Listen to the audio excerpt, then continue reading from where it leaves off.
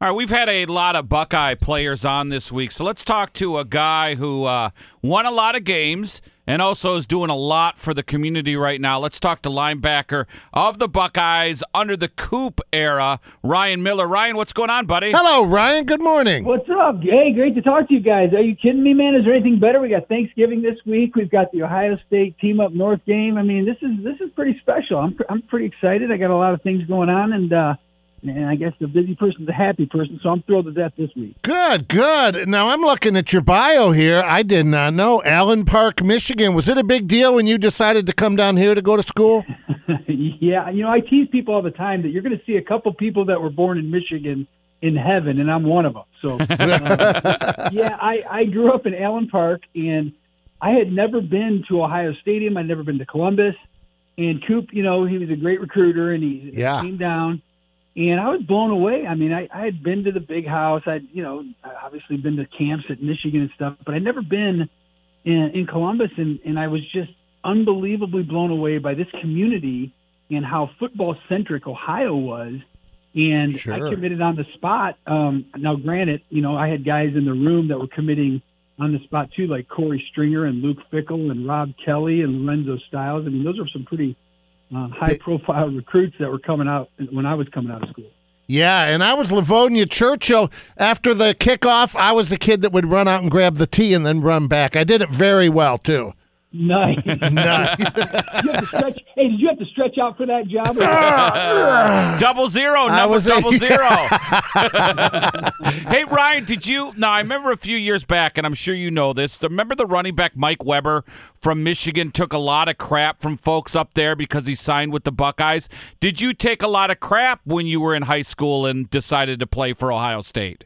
Yeah, I definitely did. I was, and thank goodness there was no social media back then when I was in school. But yeah, I remember coming back and I had all this Ohio State gear on, and I told everybody I'm signing to play at Ohio State. And I fractured a few of the relationships, to be honest with you, that I had, which is unfortunate. Yeah. But for the most part, 90% of the people in your life love you for who you are, right? So my whole block turned into an Ohio State block. Still to this day. If you go up into Allen Park, you're going to have a faction of people that are going to be rooting on the Buckeyes, and then a faction that are going to be rooting on Michigan. But I think we turned a lot of people into Ohio State fans. It's always fun when you play with someone in high school or you went to high school with someone and they're playing on the field. It's hard not to root for that person, even though you may have an allegiance just by being born in a certain state. So, I'd like to think that the people that ended up making it such a big deal, it's unfortunate for them, not so much Sure. For me, Good attitude. Good for you. That is Ryan Miller. And, Ryan, I don't think we've ever talked all the years you've been in town. And Torg was hipping me to your charity, 2nd and 7. For those that are uninitiated, like I am, give me just the basics of 2nd and 7 and what exactly you do. Well, for anytime you come to Ohio State, everybody knows Woody Hayes, the pay-it-forward mentality, and one of the things I'm probably most proud of, at my time at Ohio State, I was able to be involved in community outreach initiatives, and we would go read to children in elementary schools in the Columbus Public School Districts, and when we graduated, that's one of the things I missed, and two of my teammates, Mike Vrabel, Luke Fickell, we got together and we thought, man, we should keep reading to these kids because we saw what an impact we had when we walked through those doors. I mean, it was like we came out of a spaceship. And so I was so excited about doing something, and we thought instead of just going and reading, why don't we give each of these kids a book and they can remember the reading? And so we had a little football camp, and we raised enough money that first year, which is 22 years ago, we raised enough money to buy second graders at 7 schools all these books that we went and read to them. And so we called it the 2nd and 7 Foundation, second graders at 7 schools. The next year we were able to raise more books, and then so on and so forth. Here we are 22 years later. Nice. And we've given out over 700,000 books. We've got student athletes all over the country that are reading to children, understanding their sphere of influence. So that pay-it-forward mentality, that little seed that was sown 22 years ago, has really grown up, and it's been a labor of love, and it's been so much fun for Mike and myself and Luke to be able to do. Hey, do you because I know my son plays football at Canal, and he'll be a sophomore next year, and I remember texting you during COVID asking you if you're going to have your football camp. Are you going to have it this year? We're going to have it again this year. It's always in June. You have to go to secondand7.com, all spelled out, so you can register. But, we always have it in June, and we have it at Hilliard Weaver Middle School. We have some great, coaches here locally. We always have some Buckeyes that come out and help with the kids, understanding, again, their sphere of influence, their ability to continue to pay it forward. And we talk a lot about life lessons. I mean, clearly we want to teach them a good stance and an out route and all that kind of stuff. But at the end of the day, we want them to look the coach in the eye. We want them to be the first in line. We want them to hustle through the drill. We want them to understand that being a student athlete is a heck of a lot more than just scoring a basketball or making a touchdown. And so we try to impart some of the life lessons about teamwork and patience, practice, and persistence and making good choices. And, these kids, they just sometimes need somebody else in their life besides their parents telling them some of the things that, we all learned when we were kids. And some of us, had a coach in their life that was able to maybe get through to them. And so that's what we do at our football team. Ryan, I'm looking 92-95 a Buckeye. Ryan Miller is with us. That game against Arizona, Torg, was that a Pat Tillman year? Arizona State, your senior Arizona year, right? State? Yep. That was a game. Did you get to meet him? Well, we played against one of them. I'm not sure I was really friendly with them. But, right. We did those different events out at in Pasadena where you did the Beef Bowl and sure, you do all these different types of things. But what a great player he was! Wow, what an unbelievable inspiration. He's been to so many players through the years. I covered that team. I was out in Phoenix for that. I covered that team. Familiar with you guys. Would you say your '95 team or '96 team was better? Because I think the talent on '95, when you look at it, was good. But boy, '96 as a team, Yeah, I'd say the 95 offense was about as good as I've ever seen. Bobby Hoying under center, Terry Glenn, Ricky Dudley, Eddie George. I mean, that's Orlando Pace. I mean, it's crazy talk. But our defense was a year younger in 95. So in 96 defensively, I think we were a little stronger, of course, because we had such a senior-laden team. And, if we could have combined those two as far as those the offense and that defense, boy, that would have been one heck of a team. Yeah, now, Ryan, we promoted the fact that you were going to be on with us, and we had one of your, I'll just say, an unnamed teammate told me that you were extremely popular with the ladies, not because of your football prowess, but because you could play Dave Matthews on the guitar. Is that true? I can play Dave Matthews. I can play a little guitar, and I'm not sure.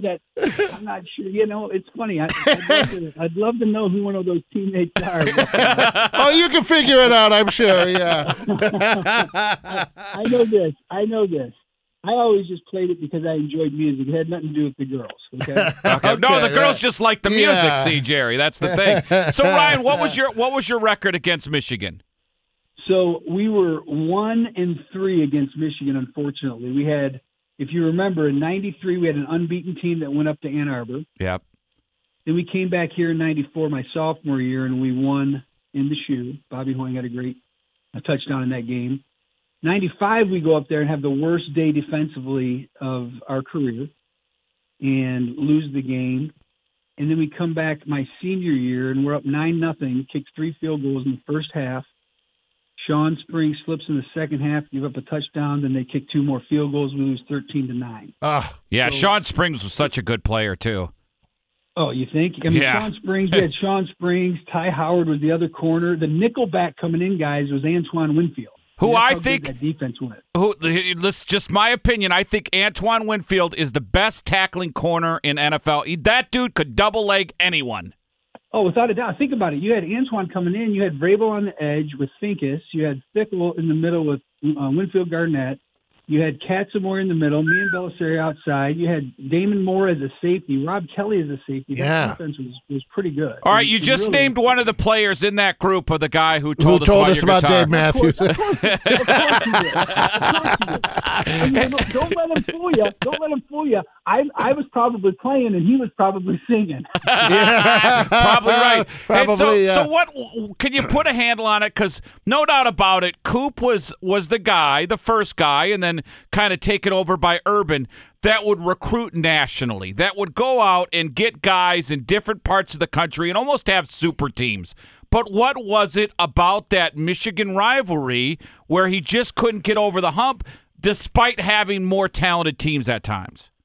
Well, if I had I'd love to have the answer, but at the end of the day, players got to make plays, and unfortunately, the players on the teams those years, we didn't make enough plays. And I'd like to think that there's another excuse or reason, but as a football player, you're not about excuses. You're about go out and next play is the most important play. You go out and you got to make it. And I blame myself more than Coach Cooper. He didn't miss a tackle. I blame our offensive line for not punching it in the end zone, having to kick a field goal, not Coach Cooper. So I'm a little bit more of that mindset. Mm-hmm. But at the end of the day, this rivalry is such a special thing to be a part of. And growing up in Michigan and then coming down to Columbus and learning all the traditions here as a young player, and then seeing the intensity that both these two teams play for 4 quarters, the absolute admiration that both teams have for their ability to be,